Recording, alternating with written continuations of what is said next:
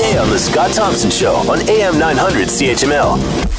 Canada, we were talking about this yesterday. Canada has come out relatively unscathed from the recent cyber attack, which hit parts of the United States, some pretty large companies, pretty large international companies.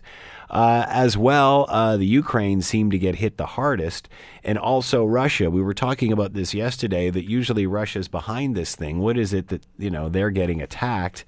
That being said, is that all a smoke screen? Initially, this was all people thought about ransomware, which is basically they take over your computer and then they ask you for money in order to get control of it back. Could this be something bigger? Joining us is Danny Timmons, CEO and President of National Cybersecurity, and is with us now. Hello, Danny. How are you today? Good, doing good, thank you. Thank you for taking the time to join us. So when all of this, first when this story broke, my thought was usually it's someplace like a China or a Russia attacking the rest of the world. It seems that everybody was in some way a part of that. Is that a smokescreen? Is that unusual? So if I can just talk about ransomware. So ransomware as a group, right? It's called malware. And underneath malware, you have different kinds of malware. So one of them is ransomware, one is spyware, marketware, and they have other types of malware. So ransomware, the whole idea around ransomware is it basically locks out computers and then you've got to pay, like you said. But there are other things that it can do. In this particular scenario, there's a lot of talk about, was it launched as a denial of service, meaning that they didn't really care about the payment, but they really wanted to lock people out and cause havoc. And so it's really an unknown, I think, at this point, why it was launched, but it could definitely have been either or. So people are concerned that this may not be about ransom, but more about just getting a deeper hold, a deeper invasion into the computer.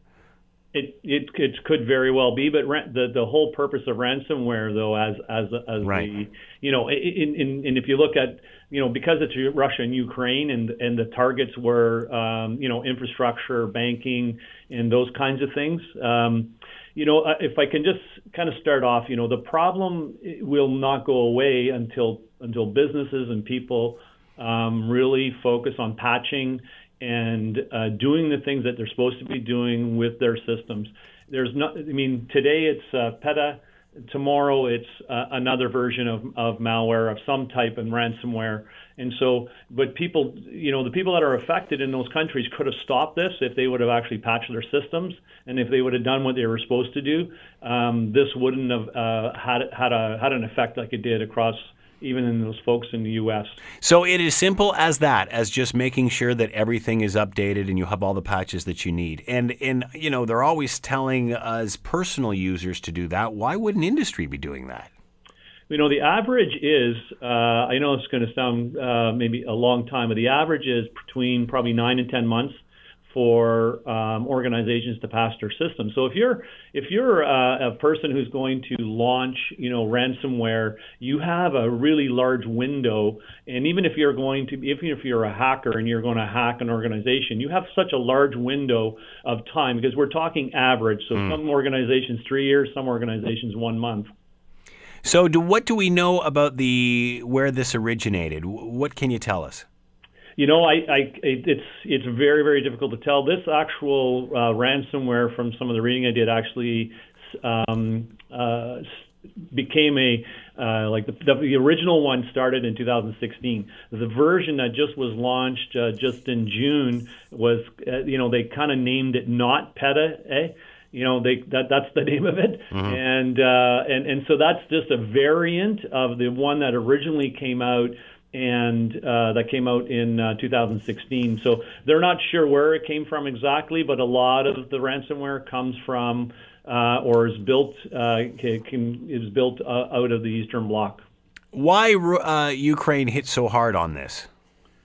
Again, I think whether their systems weren't patched, and some of them maybe there may be some illegal software that some of the users are. So if you got illegal software, you can't patch. But you would think that the infrastructure and the banking systems wouldn't, they'd have the legal software and be updated. But It sounds like they weren't updated. If I look at all of the ones that went down, I'm assuming, because I'm not there, that they weren't patched and they weren't doing what they were supposed to be doing for their organization. Want to hear more? Download the podcast on iTunes or Google Play and listen to The Scott Thompson Show weekdays from noon to 3 on AM 900 CHML.